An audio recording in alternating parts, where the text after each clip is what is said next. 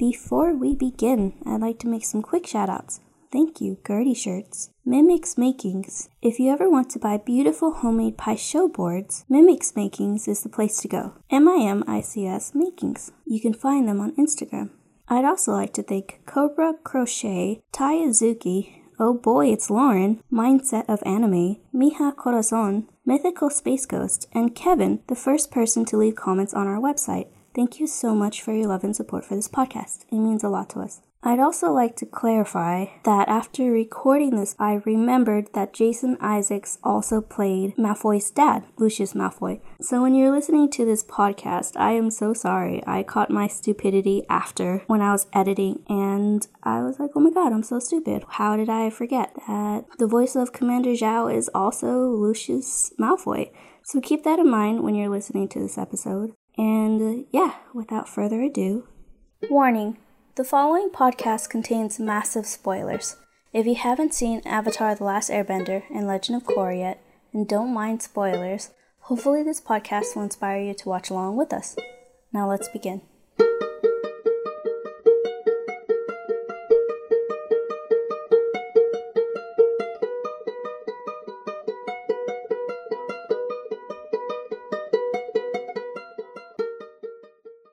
Hello! Welcome to Beyond Bending, a show about a bunch of millennials analyzing an animated kids show, Avatar: The Last Airbender. I'm your host, Marilyn Chonthala, and today's special guest I have... Hey, it's Alyssa, Marilyn's best friend from college. We were roommates together, and I've known her for like 5 years. So this is the Alyssa that was supposed to be the special guest the last episode for Spirit World Winter Solstice Part 1, but my dumbass forgot to record half of it on Skype, so I'm sorry. You should be. Alright, let's just jump right into it. Let's get started. Yeah, let's start it. So today's episode, we're going to be talking about Episode 8, The Spirit World Winter Solstice Part 2. We're back at the village that was destroyed earlier by Heibai. It's nighttime now, and we see Aang pulling on Appa's reins. He tells Appa how he wants to go to the Fire Nation without Sokka and Katara because he doesn't want anything to happen to them. Appa refuses to budge. Katara and Sokka come out, and they tell Aang to not go. Aang says he has to because he needs to talk to Avatar Roku, and he's running out of time because the winter solstice is like literally today, and he needs to get there now. Katara and Sokka physically run in front of Appa before Aang takes off and tells him that he's not leaving, at least not without his friends. Momo hops on Aang's shoulder, and Appa licks Sokka, who's like completely disgusted by this. The leader of the village hands Aang supplies, and they take off. We cut to later that night. The leader steps outside his house after not being able to fall asleep, and Zuko ambushes him. He shoves the leader back inside and says, "Seen the Avatar lately?" We cut to sunrise. The gang is flying on Appa, and Aang tells him to go faster. We cut to Zuko's ship following the gang's trail. Uncle Iroh scolds Zuko on how sailing into Fire Nation waters is literally the stupidest thing he's ever done. Zuko says he has no choice, and Uncle Iroh says he won't be able to save him if he gets caught. Zuko says that his father will understand, and this is where we get a great quote from Uncle Iroh, and he says, "You give him too much credit. My brother is not the understanding type." And then Zuko pulls out, he completely ignores this, by the way. He pulls out a catapult from underneath the ship deck, sets a cannonball on fire, and launches it at the gang. The gang dodges. But wait, there's an even bigger problem. A blockade! Uncle Iroh tells Zuko to turn back now, and Aang suggests to Katara that they should go around the blockade, but Katara's like, ain't nobody got time for that. And then Aang does this annoying hero trope thing where he's like, I told you not to come, it's too dangerous. And Katara's like, in the nicest way possible, she basically said fuck you, dude. That's exactly why we're here. It's because it is too dangerous. The gang heads straight towards the blockade, and guess who's magically on one of the ships that's perfectly timed to be at the exact spot where the gang and Zuko is trying to get past the blockade? Commander Zhao! Yeah, I kind of thought the same thing when I watched the episode. It's doesn't he have better things to do? He's a high-ranking military guy, and he's just chilling on a ship in a blockade when it's aren't there greater battles to be had during the war? Yeah. Anyways, he orders the captain to shoot them down, knowing full on well that he might hit Zuko. 100 fire cannons launch at the gang, and they manage to dodge all of them, but embers end up hitting Appa. Appa yells out in pain, and the gang tries to pat his fur down to put out the fires. One of the fire cannons hits Zuko's ship, and a worker tells them that they need to stop to do repairs now, but ain't nobody got time for that. Zuko straight up ignores him. There's a lot of ignoring in this episode. Zuko straight up ignores him and continues to sail into the blockade. We cut to the gang now above the clouds. Commander Zhao launches a second wave of like 100 fire cannons at them, and 2 of these fire cannons collide and explode in front of Appa's face, causing Appa to flinch, which causes Sokka to fly off the saddle. Sokka starts free falling, and Aang pulls Appa's reins and makes him dive straight down. They catch him, and as the gang gets closer to the blockade, Commander Zhao throws a fire cannon right at them, but Aang launches off of Appa, winds up, and air kicks the fire cannon with so much force that it causes the fire cannon to, like, disintegrate from the inside out. But yeah, so the gang made it past the blockade, and Commander Zhao is confused. He isn't sure where they're headed, but lets Zuko's ship pass. There's a moment where both of them look at each other, and we're not really sure if they're making eye contact or if they're just, like, generally looking at each other's ships. Yeah, I think they totally make eye contact. As Zuko's ship sails into Fire Nation territory, they look back at the blockade and wonder, too, why Commander Zhao let them pass. Oof. So, yeah, I think it's funny that Commander Zhao is there when he should have better things to do as, like, a high-ranking military guy. What's his title at this point in the show? Is it Admiral? I think it's Commander now. Commander right now, but later he gets promoted to Admiral, doesn't he? Yeah, I don't know the hierarchy. So he was Captain, right? He was Captain and then Commander, Admiral.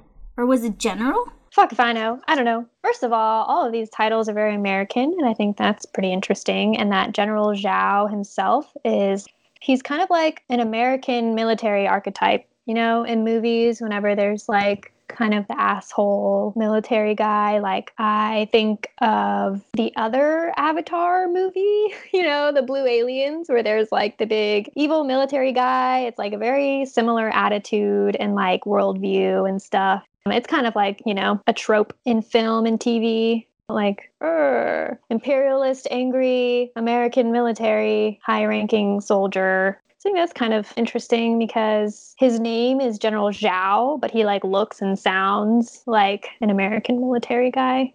Yeah, Commander Zhao is voiced by Jason Isaacs. I know him from the Jackie Chan movie with, like, the suit. I think that's what it's called, the suit.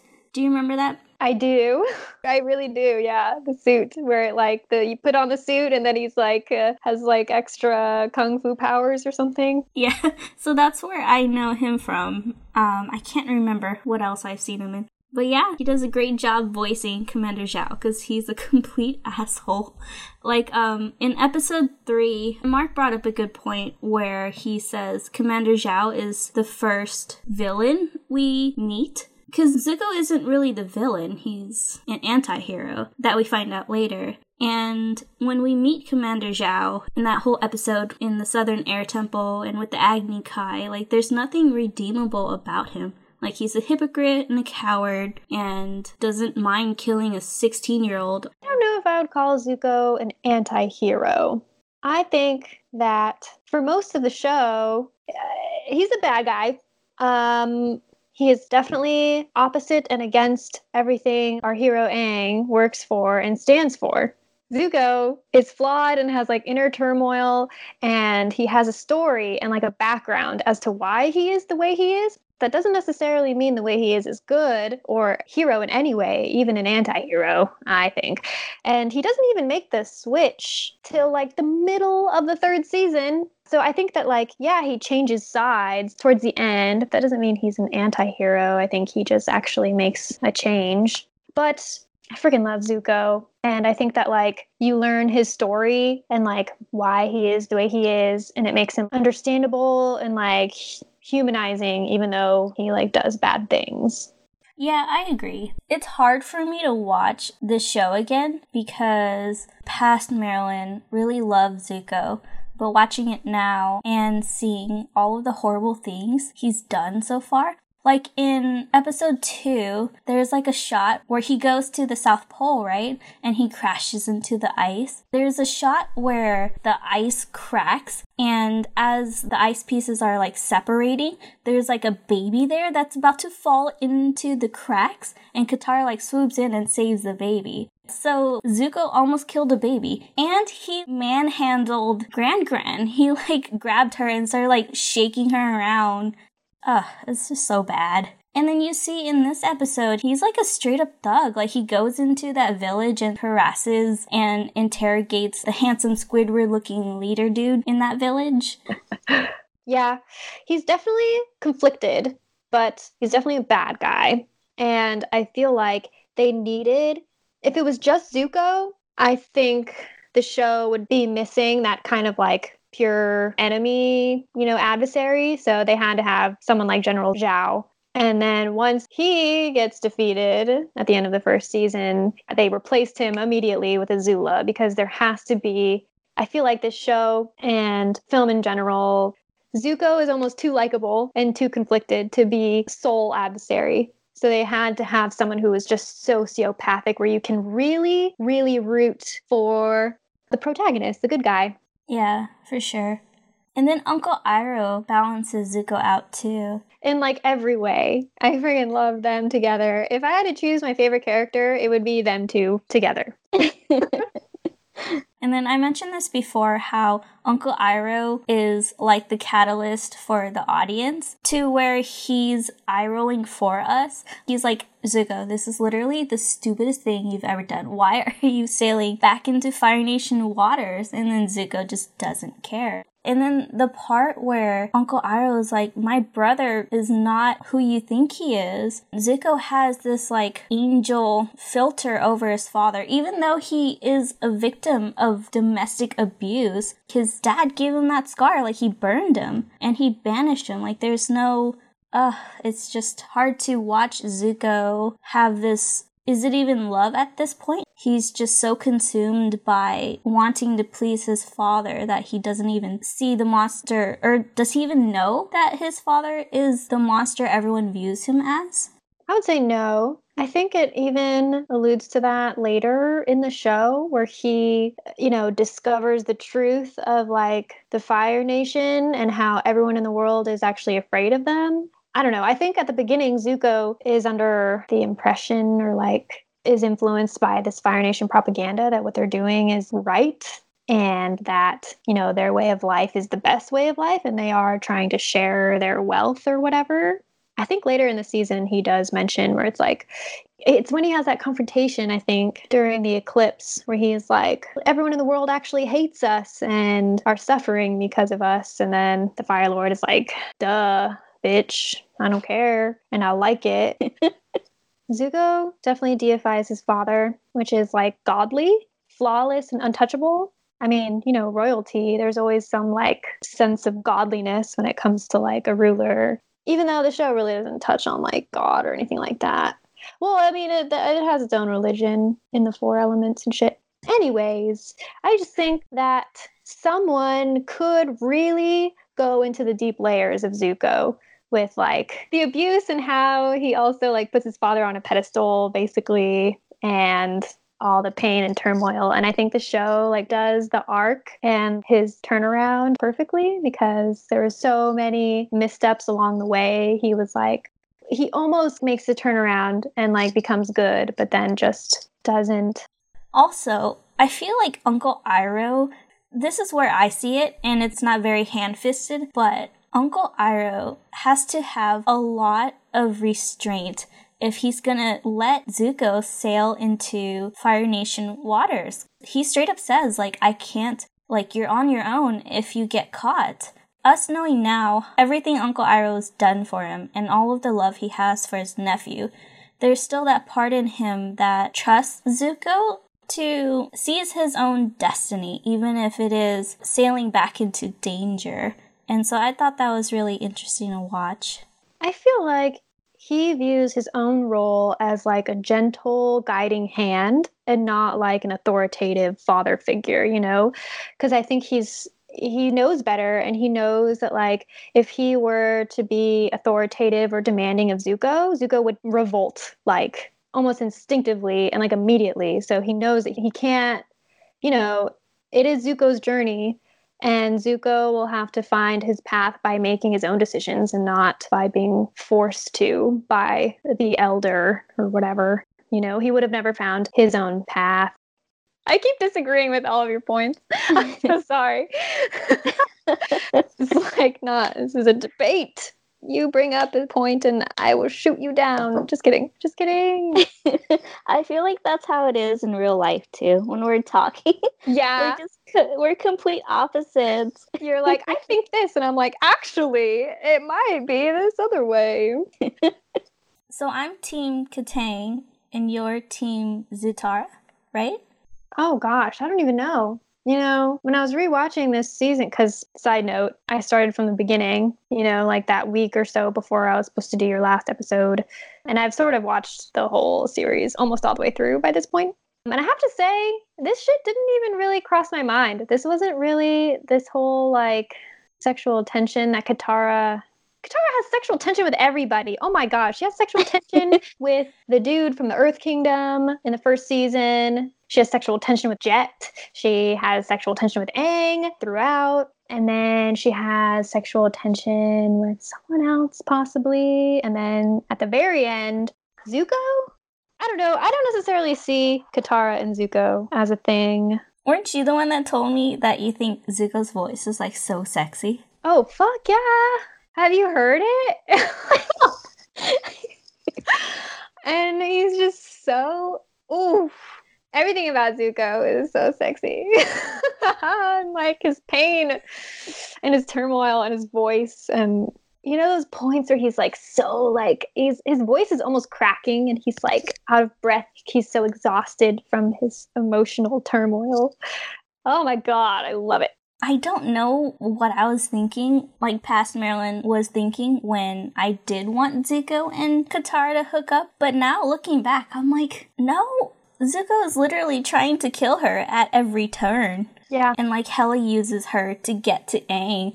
I think Zuko has more chemistry with Aang at that point, because he's always just like hunting him down. If you want to look at those homoerotic undertones. Oh my god, plot twist. Yeah, isn't that interesting how there's that difference watching as a kid versus watching as an adult? I feel like things I take so much more seriously and to heart because, you know, you fucking understand better what pain and death really means when you're an adult versus when you're a kid. Crazy. Yeah. Once we get to the Jet episode, I'm going to talk more about relationships, but we've also, like, we've had a bunch of bad relationships, so we know what to look out for and what to avoid. But yeah, that's digressing. Oh my god, can we talk about that blockade? Yeah. That looks like it goes on for, like, hundreds of miles, and the blockade is going in both directions. Like, it's a double line of ships going in both directions. Like, I've heard in real life that there's like, oh, the Russian blockade, and sorry to bring modern day politics into this, but that was like a fucking violation of international law. I don't know. I know blockades are a real thing, but I don't know if that's how they really are. It seems kind of almost impossible. Yeah, there's no way it's possible to have that many ships, right? Even in this world. I mean, unless the only reason I can think of is that the Fire Nation does take resources from all of the villages that they've conquered. So maybe they have exploited that and built that many ships that they can fucking just use and abuse. Do those ships on those blockades even get any action? I feel like they don't. I feel like that's a waste of resources for the Fire Nation to have that many ships on that blockade. Yeah, well, maybe to clarify, I don't think that blockade is like in the middle of the ocean. I don't know, I took a class on like coastal ecology and like we talked a little bit about international law, and it's like you can only kind of own the waters 200 miles out. So I don't know, I kind of imagine that like this blockade is only like 100 miles, 200 miles off the coast. It's not like this blockade is running the entire length of the ocean or something, right? I was confused too, so I had to look at like an avatar map because there's like some fan maps out there. But yeah, it isn't in the middle of the ocean, but it is like in between like a slither of like Heibai's forest and the crescent-shaped island. Because the entire Fire Nation is kind of shaped like a crescent, right? So maybe the blockade is just across that. I don't know, maybe we're getting too into this. Yeah. But yeah, they have like a huge amount of resources and they have like crazy huge army. It's like so unnecessary, but I bet it is like not that far off of like what happens in real life with the US Army and how it's just so overblown and like ridiculously huge. Yeah. Yeah, for sure. And Commander Zhao is just coincidentally placed on the right ship at the right time, you know? Yep, just because you have to move the plot along. The only reason. And then when Commander Zhao launches that fireball at the gang and Aang air kicks it, it just disintegrates like nothing. And in episode 6, you see Haru and Tyro, like they compact a boulder and then they launch it at the prison wall that's probably like 10 feet thick of just straight up metal, and it pierces through that, and yet Aang's able to kick through that? How does Avatar physics work? I don't think the laws of physics are that strict in this cartoon. If anyone can explain this to me, please. Please do. Going back to the beginning of the episode, when Aang wants to take off without Sokka and Katara, in Katara, she says a line where she's like telling Aang not to go and that she doesn't know what she'll do if anything happens to him. And she's trying to like do like the puppy dog eyes to get him to stay. And then Aang's like, nah, I gotta go.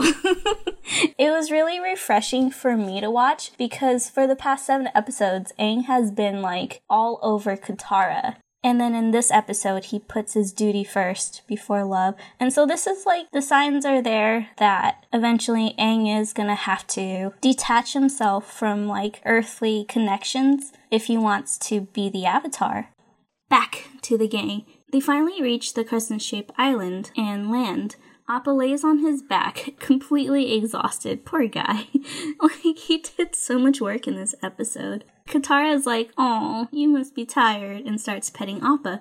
Sokka's like, "Nope, I'm actually good and ready to go." Katara was like, "I was talking to Appa," and Sokka's like, "Oh, well, I was talking to Momo," and tries to cover his ass, but it doesn't work. They start squabbling a bit, but there's no time for that. It's almost sundown, and the gang starts running inside the fire temple. As they are heading down the hallway, the fire sages pop out from behind them and introduce themselves. Aang introduces himself back as the Avatar, and they're like, "We know." And they start firebending at them. Aang deflects a blast and holds them off while Katara and Sokka flee. The Great Sage leader, person, whatever, in the credits they call him the Great Sage, so sure.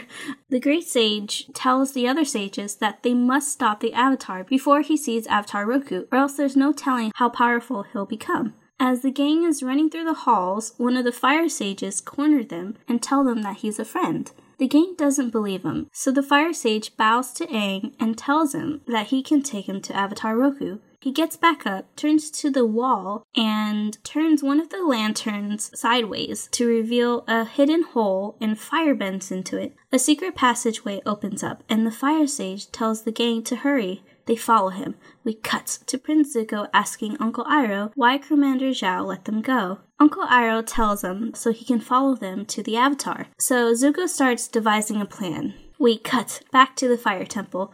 The fire sage tells Aang how the temple used to be Avatar Roku's home, and he formed the secret passageways underneath the temple out of magma. He goes on by telling Aang how every fire sage has family ties to the temple, so it's like a family tradition to be a fire sage, I guess. He goes on by saying how a couple of weeks ago, Avatar Roku's eyes started glowing, and that's how he knew Aang was coming. Katara points out how that was around the same time they were at the Southern Air Temple. Aang's confused. He asks why the fire sages attacked him. He goes on to explain how the past sages were only loyal to the Avatar, but lost faith after years of waiting for the Avatar to return. Aang feels really guilty, and it doesn't help that Sokka's like rubbing it in.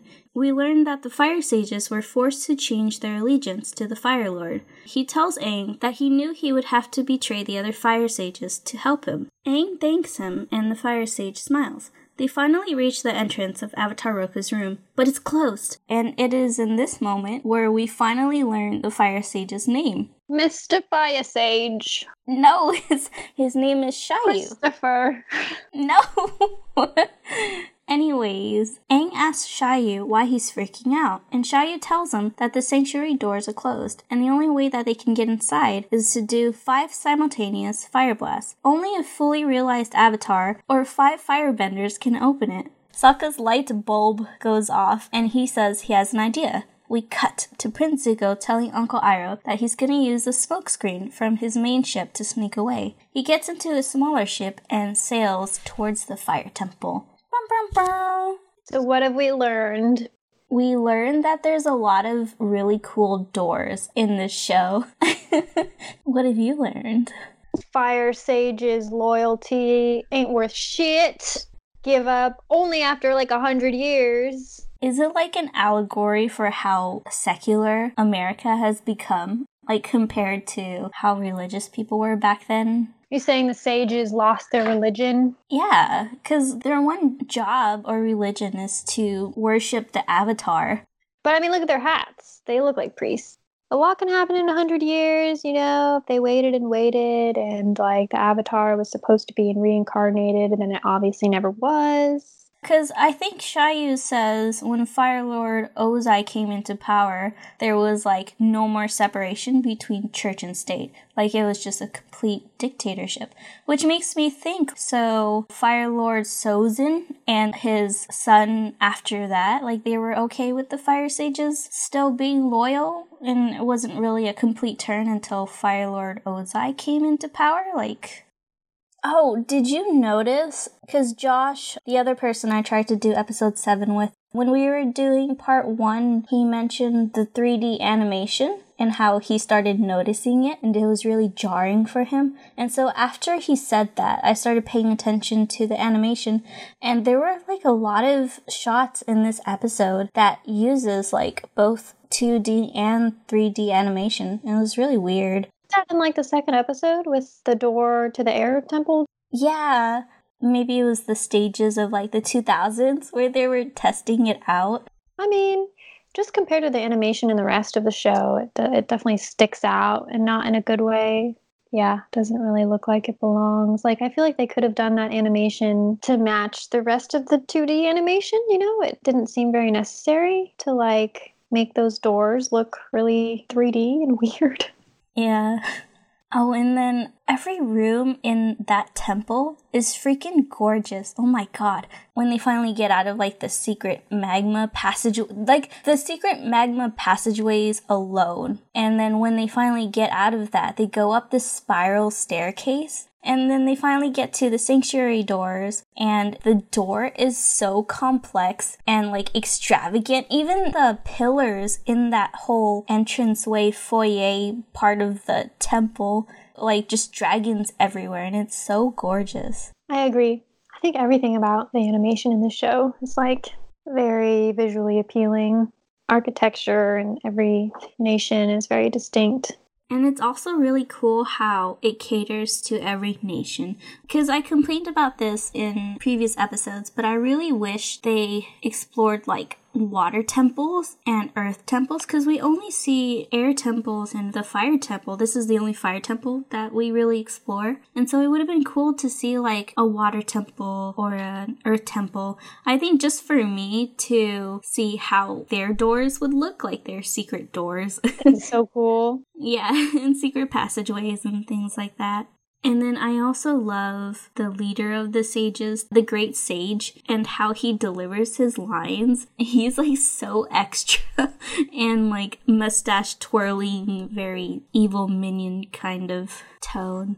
There's like a lot of great lines from him later that I'll probably like try to say in his voice. So back to the fire temple. Sokka has a plan to use homemade bombs for what he calls fake firebending. He places lamp oil inside animal casing, ties it up, and places a bomb in each of the openings on the door. Xiaoyu lights him up, and the bombs go off. As the smoke clears, we see that the doors are still sealed shut. Aang starts blasting the door with his airbending abilities in a fit of rage, and Katara stops him. Sokka's confused. The blasts look as powerful as any firebending he's ever seen. And this is when Katara's light bulb goes off too, and says that Sokka's brilliant. Now everyone's really confused. She tells him that Sokka's plan didn't work, but it looks like it did. We cut moments later to Xiaoyu alerting the other fire sages that the Avatar is inside the sanctuary. The great sage sees a shadow underneath the doors, and he starts freaking out. This is when I'm gonna try to say the line like him, because it's so good. Like, the voice actor for this is so good. He's like, "He's inside. Open the doors immediately before he contacts Avatar Roku." I can't even do it. You have to overact even more. He's inside. I can't do it. I know I can't do it. But anyways, the sages open the door, and all they see is Momo inside. And then the great sage goes, "He must have crawled through the pipes. We've been tricked." And then Momo, Sokka, Katara, and Shen. This is when everyone just pop out of nowhere and they attack the fire sages, which leaves an opening for Aang to run inside. But nothing happens. We hear a struggle from behind a pillar, and Prince Zuko pops out, and we see that he apprehended Aang. The other fire sages all of a sudden turn into like freaking ninjas and like reverse grab all of them. Zuko tells the fire sages to close the sanctuary doors, and as he starts dragging Aang away, Aang manages to get out of Zuko's grasp, kicks him down the stairs, hops over the fire sages' heads, dives in and barely makes it as the doors close in from behind him. After the doors close, a beam of light encapsulates the entire room. We cut to Aang now in front of Avatar Roku's statue. He looks at the statue, but nothing happens. Meanwhile, Zuko and the other fire sages try to open the door again by firebending into it, but nothing happens. And the great sage tells Zuko that Avatar Roku must have sealed the doors. We cut back inside the sanctuary room. Aang is yelling and trying to talk to Roku. And right when he does this, the light finally hits Avatar Roku's eyes, and a swirl of smoke starts surrounding Aang. When the smoke clears, we finally see Avatar Roku. Oh my god, it's so sweet. When we finally see Avatar Roku, he's like, "It's good to see you, Aang. What took you so long?" And it's like, aww. True homie right there. Aang bows to Avatar Roku. We cut to outside the sanctuary doors. Zuko questions Xiaoyu and asks him why he helped the Avatar. And Xiaoyu's like, hello, it's our fucking job to literally worship the Avatar, you dumbass. But of course he said it more politely than that. He says it's still the sage's duty to help the Avatar. It was always the sage's duty to help the Avatar. And we hear clapping from off-screen. The camera turns to reveal Commander Zhao and his henchmen. He tells Zuko that his smokescreen didn't work and apprehends him. Zuko yells at Commander Zhao and says that he's too late, but this doesn't faze him at all. Sooner or later, he has to come out, Commander Zhao says. Dun dun dun! Ah, cool. I have a question, but I don't know if it's stupid. Like, okay, do you think that Avatar Roku is... I don't even know how to ask this. The Avatar as a past life, is that a reflection of Aang himself? Like, is it the same as, like, Aang talking to himself? Or are they really, like, different personalities? Because as you're born anew into a new body, are you a totally different person? Like... you have different personality, you have different perspective and like way of life, views and ways of thinking, or are you really the same person, just in a different body? Yeah, I think it's a different person each time with a different personality and different... because Aang didn't even know he was the Avatar until people told him. It's not instant, like it's... I mean, you don't have memory of your past life, but are you still the same exact person you were in the past life? I want to say no, because you see all of the avatars, and they're all so different, but they pull from the same energy, and that's what connects them, like the avatar state. Like, I don't know, we'll talk about it later once Avatar Roku shows more of, like, what he can do. the first time they meet. This is like, oh, we're friends. But like, are you friends or are you literally just talking to yourself and hallucinating? I don't know. I see it as like a bunch of homies from your past lives. Like all of the avatars from, like if you're the president of the United States and you finally get sworn in and you go inside the Oval Office, the room that you're in, there's all the pictures of like the presidents before you. And so there is that legacy. And so you feel like you're not alone because people have been through it before. In a sense, I see the Avatar state as like that version, or like Dumbledore's office, where there's like all those paintings of the past headmasters, but they can actually talk to you. I feel like that's how it is with the Avatar state, although it's much more elaborate than that because they can fucking use powers. I do know what you mean, and I'm inclined to disagree. No! It's like similar experiences that you can kind of connect with people over or commiserate or whatever. Like similar positions being held and similar experiences is a lot different than literally the same exact life force being reincarnated, you know? But I get what you're getting at. I mean, I don't know the answer to my own question. I just think it's interesting to think about. The whole concept of reincarnation. Yeah, because, you know, if you really want to get into like the biology of like the brain and how certain brains are like wired a little bit different. Okay, I don't know. This is a fucking wormhole. Can of worms I just opened up. If you're in a different body with a different brain, are you a different person than your past life? My thinking of reincarnation is that you're literally the same exact person, kind of like the same soul. I just think that's interesting that he's like, they treat each other like friends, like in the way that you're explaining, where it's like, oh, your analogy with the presidency, where it's like, I used to be president and now you're president. That's not really how I would have imagined in reincarnation. I feel like it's almost like a Western twist on like a very Eastern Asian belief system. Do you watch Doctor Who? No, never. Do you know the concept of Doctor Who? Not really. But yeah, that's the case where Doctor Who, whenever he dies, like air quotes dies, he's reincarnated into like another body with a different personality. But he has all of his memories still from his past lives, but he is a completely different person. And so when he looks back, he probably would do things differently than his other reincarnations. And I haven't seen the new season with the girl, but Doctor Who finally reincarnated into a girl. And I was like really skeptical with that because I feel like, and I'm just talking out of my ass because I haven't seen the new season, but there is the situation where, because Doctor Who in the past have had love interests and shown like sexual attraction towards female humans. And so if the Doctor is reincarnated into a woman, is she now lesbian? Or are they going to make it so that she is attracted to males now? I haven't seen it yet, but they probably made her asexual and not even go into like the whole love interest thing.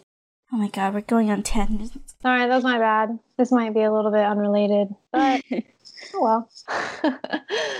Oh, I also wanted to talk about how the leader of the Fire Sage, that whole dynamic, he's telling Zuko that Avatar Roku is the reason why they're not able to get in. And as the Great Sage, as being the leader of the sages, and acknowledging that like the person you're supposed to worship isn't letting you kill the Avatar, it just doesn't faze him at all. Like, shouldn't you be scared that you're not doing your job? Like, they're so removed from their roles. It's so ironic to see. It's really messed up.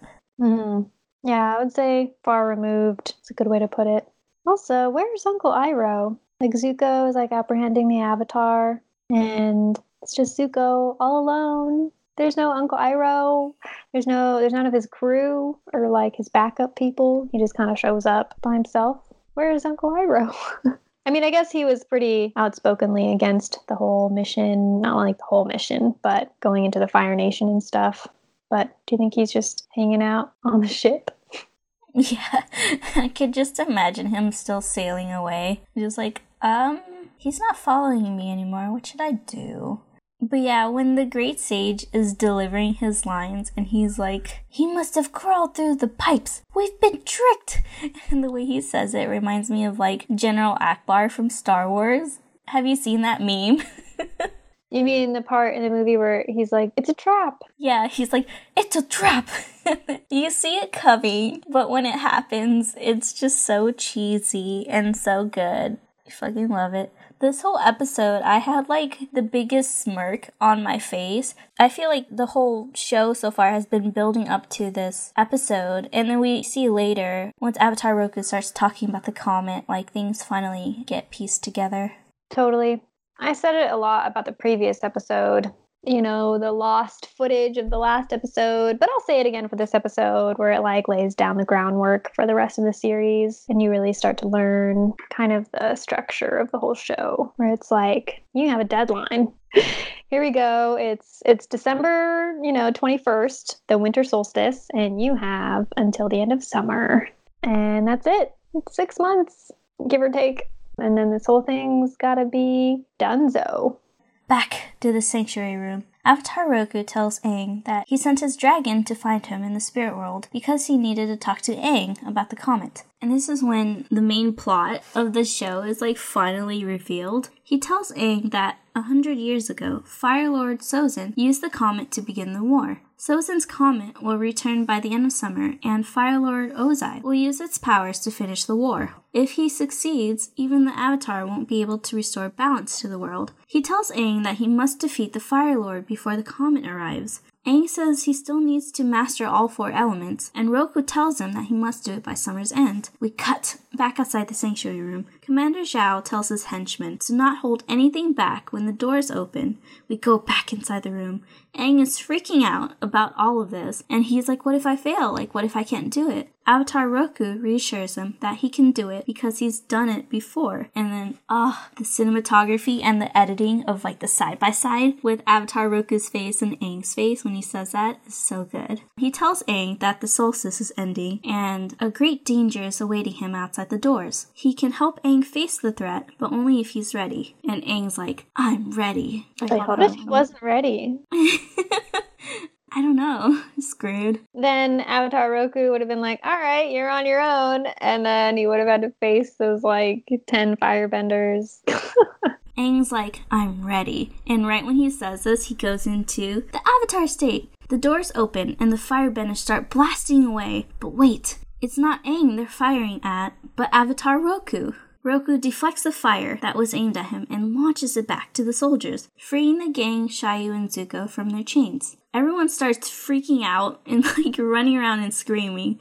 Xiaoyu tells Katara and Sokka that they have to leave now because Roku's like tearing the whole place down with lava bending. We get a shot of the light finally leaving Avatar Roku's statue, and Aang transforms back into his body. Katara and Sokka catch him before he collapses on the floor, and Aang asks where Xiaoyu is, but they don't know. The temple starts collapsing, and just when it seems like all hope is lost, Appa appears. The gang slides down the rooftop onto Appa's saddle, and they take off and look back one last time as the fire temple melts into the volcano. We cut to Commander Zhao's ship, and he's pissed. He's fucking pissed out of his mind. He blames all of the fire sages for what happened, and the great sage says that only Xiaoyu helped the Avatar, but Commander Zhao doesn't see it that way. As far as he's concerned, they're all traitors. We cut back to the gang flying on Appa. The episode ends with them flying into the moonlight. You don't seem excited. I'm trying to think of commentary. I mean, what I said before, it just seems so straightforward. It's like, this is the episode where they learn what they have to do for the rest of the series, which is entertaining. It's great. There's not much character development. This whole episode was so epic, though. Like, with the music, we finally get, like, that iconic, once shit starts happening, there's, like, the like, the choir comes in, and it's very intense. Dude, I love the soundtrack and the score of this whole show. Sometimes I just listen to it at work while I'm working on the computer. I love it. Everything. All of it, you know? Yeah. And then he turns into Avatar Roku. That's insane. Yeah, that's pretty crazy. So, like, well, when you see Avatar Roku, he's all blue and, like, spirit looking, you know? It actually, like, zooms up on his hand at this one point, and I noticed that his hand is, like, see-through. It's kind of crazy. It's like the spirit shows up and or Aang turns into him. Yeah, and how does that work? Like, it only happens during the winter solstice? Because in the episode before that, Aang couldn't airbend in the spirit world. Oh, that's a good point. I don't know. Maybe it has to do with the winter solstice and how, like, oh, the connection to the spirit world is, like, never stronger than it is on, like, the winter solstice. And I also think it's because they're at the right place at the right time. Like Avatar Roku's statue, the whole temple is under his name. Yeah, it's like mega spiritual. And I think it was just kind of like an enhanced Avatar state. And I love the part where Avatar Roku looks at the fire sages that betrayed him and they were just shitting their pants. It was great. Yep. We should play a drinking game whenever Sokka says, "We got your back." Oh, yeah, he does say that a lot. Whenever someone says, "Something's not right." Like, I'm pretty sure Sokka says that in every episode. And then even, I think in this episode, Zuko said that too, where he's like, "Something's not right. What's going on here, Uncle?" Yeah, Zuko probably says honor 50 times an episode. Also, when I rewatched this episode, I was getting really sad because you know that Xiaoyu gets captured by Commander Zhao, and so when he's telling Aang, like, I knew I had to betray the other fire sages to help you out, the dude probably got executed, and that's so sad. Totally. Dang. I really hope that's not the case. Like, I hope they put him in, like, death row or something for 6 months. And then after Aang saved the world, he was let go. And he's still alive and kicking. But yeah, it's crazy how I just got so attached to Xiaoyu. And he's only in 1 episode. Yeah, you really like that guy. Yeah, I do. Because I finally know his name. Yeah. It's like in the last episode, you kind of just see the visual of like the comet. And then in this episode, you kind of hear the explanation behind the comet. The comet itself is kind of like a sign of war and death. It's what started the war and just like created this like massive imbalance. And this whole nature and culture is in peril because of this 100-year war and like imperialism and all this stuff. And then 100 years later, the comet returns. I mean, it's still kind of like the sign of war and death, but in this sense, it's more of like the end of it. I don't know, it's kind of like a full circle. Do you think that like this whole kind of mentioning of like, oh, the balance? I hear Uncle Iroh talk about the balance all the time, you know, the balance of energies and stuff like that. Is that very like Star Wars-esque? Or maybe it's even bigger than Star Wars? I mean, we see later at the end of the season, like yin and yang, or Tui and La, the koi fish, and the balance there. Like, you need to have both. I can definitely see the creators being inspired by Star Wars, because I feel like everyone that was born around that time, or like grew up in the 80s, was inspired by Star Wars. Yeah, totally. Because it's all about like restoring balance, you know, and like even in Star Wars, it's like the dark and the light. There needs to be a balance. Both need to exist. One cannot extinguish the other. And I think that in Avatar, the war, the point isn't necessarily to extinguish the Fire Nation, but to restore balance between all the nations and like all the energies. And they probably even need the Fire Nation and firebenders. Yeah, and then you see how, like, if you've watched the whole series, you know that it seems like going back to Avatar Roku, Avatar Kyoshi, they have all had an obstacle in their lifetime where they had to restore balance to the world. With Avatar Roku, that bled into Aang's lifetime, and we see the consequences of that. You see, like, the face stealer for the waterbending avatar and how he didn't do anything, and the ramifications of that you see too. It seems like with every new avatar, there is, like, an evil force that they have to stop. Yeah, Zuko's totally like a Sith Lord. Zuko, I love Zuko. Actually, that is kind of like a parallel. Huh. Do you ever think about how evil Sith Lords and on the dark side of the Force, they always have like a disformity because it reflects the disformity within themselves and shit? Oh. Yeah, if you think about, you know, Darth Vader, Emperor Palpatine / Emperor, I don't know, all the evil Siths have like fucked up faces and shit. And then even in the new series with Adam Driver's character, what's his name again? Kylo Ren? Kylo Ren. How he got that like slash on his face. That's like the beginnings of like this deformity, and how darkness, like the dark side of the Force that drives the imbalance, just is like so disfiguring internally and externally. Yeah, which I call bullshit on because I feel like Rey would definitely be covered with ugly ass scars, but she's played by Daisy Ridley, who's a total hottie, and so they're not gonna.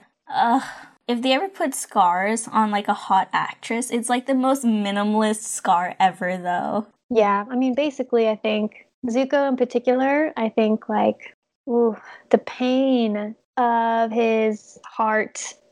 I don't know. That's fucking stupid. Okay, the pain, like the turmoil and pain. I think I overused the word turmoil, but like the pain on the inside is also just he wears it on his face. I don't know. He's like the most disturbed character. I love him. Is he your favorite character? I think so. I think overall, I mean, I love his dynamic with Uncle Iroh.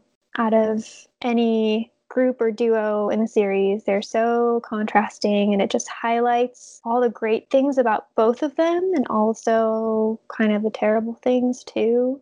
The juxtaposition, I just feel like I connect so well with their dynamic because I almost feel like that dynamic in itself is like I struggle with, where it's like I can get so angry and fired up over shit, and I just want to like tear everyone's head off. And also I connect so hard with Uncle Iroh and how everything is a joke and he's just kind of a goof. A lot of humor, of course, is derived from the contrast, but also they're just opposite in every way. They like tug and pull on each other, whereas Zuko is so driven and has this mission, and Iroh is so not driven, and his whole life is pretty much over. He's like at the end of his career and like his life as a Fire Nation person. And if it wasn't for Zuko, he would be sitting on his ass doing nothing. He probably would have nothing to do with anything. And he wouldn't have played the role that he does. That's such an important role in like ending the whole conflict in the war. So, they need each other so much. I love it.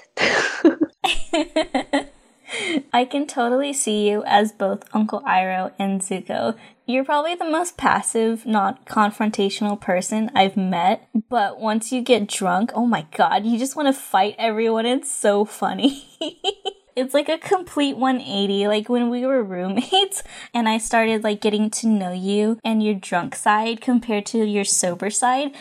Jeez, make me sound like a goddamn alcoholic. No, you I think that in general, I like to have a good time, but I think when someone ignites that shit about something I care about, like I will fight somebody and I get so worked up. I love it. Oh, before I forget, what bender would you be? I've thought about this before, and my first answer was air. I think that I'm like a carefree kind of a guy, and I think air would be so fun and so freeing. And I always constantly crave that like freedom, like that type of feeling that I think that you would get from airbending and just being fucking cool. I do connect with Aang as a character a lot, but upon my kind of recent viewing of the whole series, I'm just like, damn, dude, earthbenders are so fucking cool, and I feel like they're a little bit underrated and no one really thinks that they would want to be an earthbender, but like, oh my god, I was just really starting to think about the possibilities as an earthbender, dude. So fucking badass. Like, okay, for one, all these fight scenes with earthbenders, I feel like, and I know they don't do this in the show because it would be kind of a cheap move, but any fight with an earthbender, like on the surface of the earth, they could just whoop, swallow them. They could just bend to the earth and just swallow every human being that they would ever even want to, and game over. Like, fight is over, that person's probably dead. And I don't know, just the force of Earth to like build a wall or to build a bridge or to like do all this fucking cool shit. And there's some scenes where like Aang is airbending and a fucking wall of rock, which like airbending doesn't have a chance. Same with like water and fire. I don't know. I just think. And then if you bring metal bending into the mix, like that's just, oh my god, on a whole other amazing level. I really think firebending is like the lamest. Say, like, You can burn shit and like that's it. I mean, you can't build, you can't fly, you can't, more or less. Even waterbending is cooler than firebending. Firebending is literally just pure chaos and just destruction, which I guess fits into the show perfectly. But I thought you love chaos. I mean, I worship the goddess of chaos and I will surrender to it. That doesn't mean I would want firebend. Yeah, and we see Avatar Roku lava bend in this episode. It's kind of cool. It's so cool. I can't believe I forgot that he has the ability to lava bend. Lava bending isn't that cool. Like, how often are people around lava? In Korra, they're able to lava bend anywhere, or just like heat up the earth to the point where it's magma. What? Yeah, it gets insane in Korra. Okay, so you think Zuko's voice is sexy. I think Avatar Roku's voice is so sexy. Why? He's like an old man. I don't know. Oh, here we go. Do you know who voices motherfucking Fire Lord Ozai? Of course. Okay. Bringing it back around to Star Wars. That shit's motherfucking Mark Hamill, the portrayer of Luke Skywalker. Oh, also, so this is the first time we see like a shadow outline of Fire Lord Ozai. We don't see his face, we just see like the evil essence of him in Avatar Roku's weird prophecy monologue or whatever. Yeah, but we do hear his voice in the first season, right? I do know you do at the very end of the season. Oh, right. Where he is like, Azula, your brother is a failure and whatever. And he also does a mean Joker. Oh my god. Yeah, it's so funny how he just went right into voice acting right after being like a regular actor. I saw this interview with him where he was just like, yeah, I fucking get to eat whatever I want, wear whatever I want. And he was just like voice actor career only. Yeah, a lot of great voice acting in this show. Once Azula comes in, oh my god. I love Azula. It's the same voice who does Azula who also does Vicky in Fairly Odd Parents, right? Yeah. That's funny. How do you feel about season 1 in general? It's probably my favorite. Really? Mm-hmm. Even without Toph? I do love Toph so much. And I love when she joins the crew. I just feel like even as we go into the second season, there's a bit of a change in tone and there's a bit of like a loss of innocence, you know, which is kind of like part of the whole arc of the show. I mean, that could be like one theme throughout the show is like loss of innocence, I think, because it's kind of like a common theme when it's like coming of age and like the journey of a young kid who has to grow up way too fast and save the world. But there's like this sense of innocence, this kind of soul and spirit in the first season that is unique to me. And maybe it's just my own experience and like looking back on when I was a kid watching this show and a certain feeling that I got only from the first season and not from the other two seasons. But I love Aang when he is just such a simple kid and so relatable, but also at the same time very smart and intuitive and interesting and dynamic. Definitely not like one dimension in any way. But I think it's in the second season where he loses Appa. I'm not trying to critique that direction that the show went to, but it, you know, that triggered Emo Aang. Enter Emo Aang, second season. And I don't like it as much, just personally. But, I mean, it definitely is an interesting arc and growth for Aang and stuff. Emo Aang made me miss season 1 Aang. And then season 3, it just gets more and more real, which is just like tough for me. I just want to go back to being an innocent kid. It's my own longing for like my childhood is what I see in the first season. And this first season is flawless and I love it. It's great. Aww. About you. Oh man, I don't even know. I do feel like in season 1, it's a lot of groundwork, a lot of exposition. If it wasn't for Sunset Island, what was that island in season 3? I think that episode, to me, even though there's a bunch of like good quotes, I feel like that episode was really weak compared to the rest of season 3. And then half of season 3 with Zuko's weird like going back and forth and feeling conflicted about his decision also made me not like. But season 3 was so epic. But I would have to say season 2 for me is my favorite. Although, no, I keep going back and forth. I have to say season 2 finale was kind of weak. It was like, What? It was. I don't know. It was like Aang failed and Zuko kind of teases you with being a good guy and then he turns bad and I just am disappointed in Zuko and then Uncle Iroh's thrown in jail. It's like, it's one of those seasons that ends on a just really low note, like, you know, no hope. Tune in for the next season. But season 1 finale was motherfucking, oh my God, amazing. Yeah. How do you feel about when Aang turns into that huge blue koi fish, right? He drowns Commander Zhao. Does he even remember that? Or it was just like he just elevated into the avatar state to the point where he wasn't able to control that. It was just like the spirit world was so mad at Commander Zhao for what he did that he just like, they drowned him.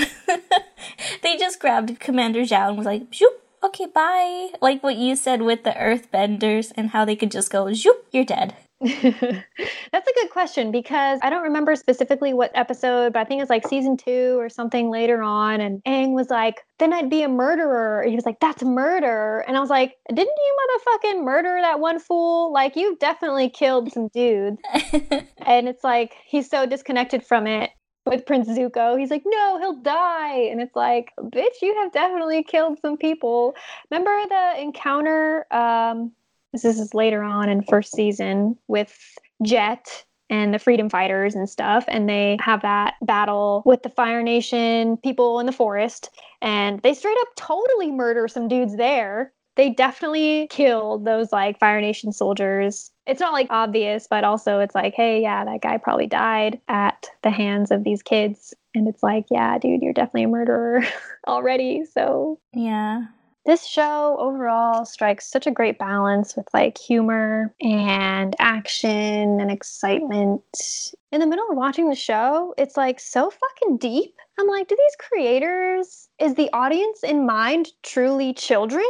Because I almost feel like it can't just be for kids. It's just like, damn, everything that goes into it is like above and beyond.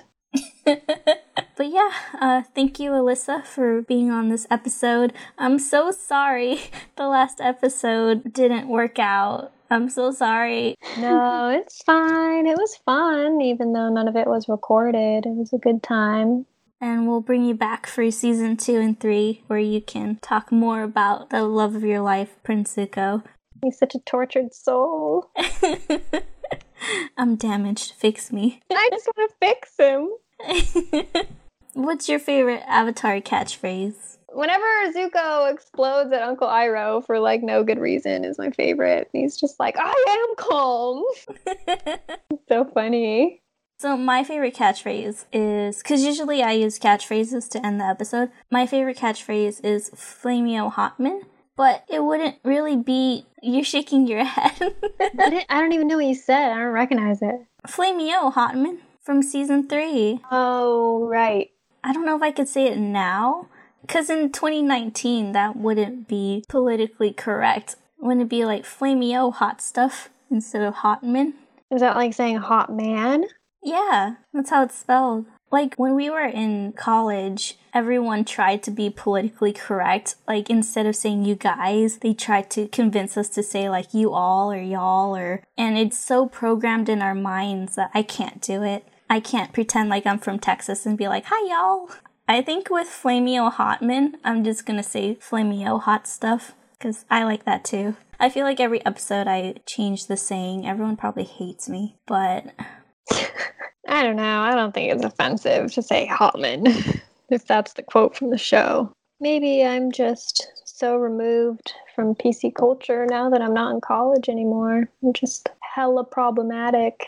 Why is that your favorite quote? It's like a hella goodbye. I like it. Right on. One of my favorite lines is definitely, it's in the second season, and Sokka is stuck in the earth, and Aang is trying to learn earthbending, and there's that cute little moose thing, and then Aang finds him, And then Sokka's like, Aang, this is Fufu Cuddly Poops. Fufu Cuddly Poops, this is Aang. That's my favorite line of all time. Fufu Cuddly Poops. Sokka has some fucking good ass one-liners. Whoever voice acts for him is amazing. He has like a great comedic rhythm. So funny. But yeah, Flameo hot stuff. When you're flying in the sky on a bison way up high, with your friends around you and a little llama too, on a journey across the sea, we'll be soaring peacefully, drinking cactus juice all day till we hallucinate. Yip, yip. Yip, yip.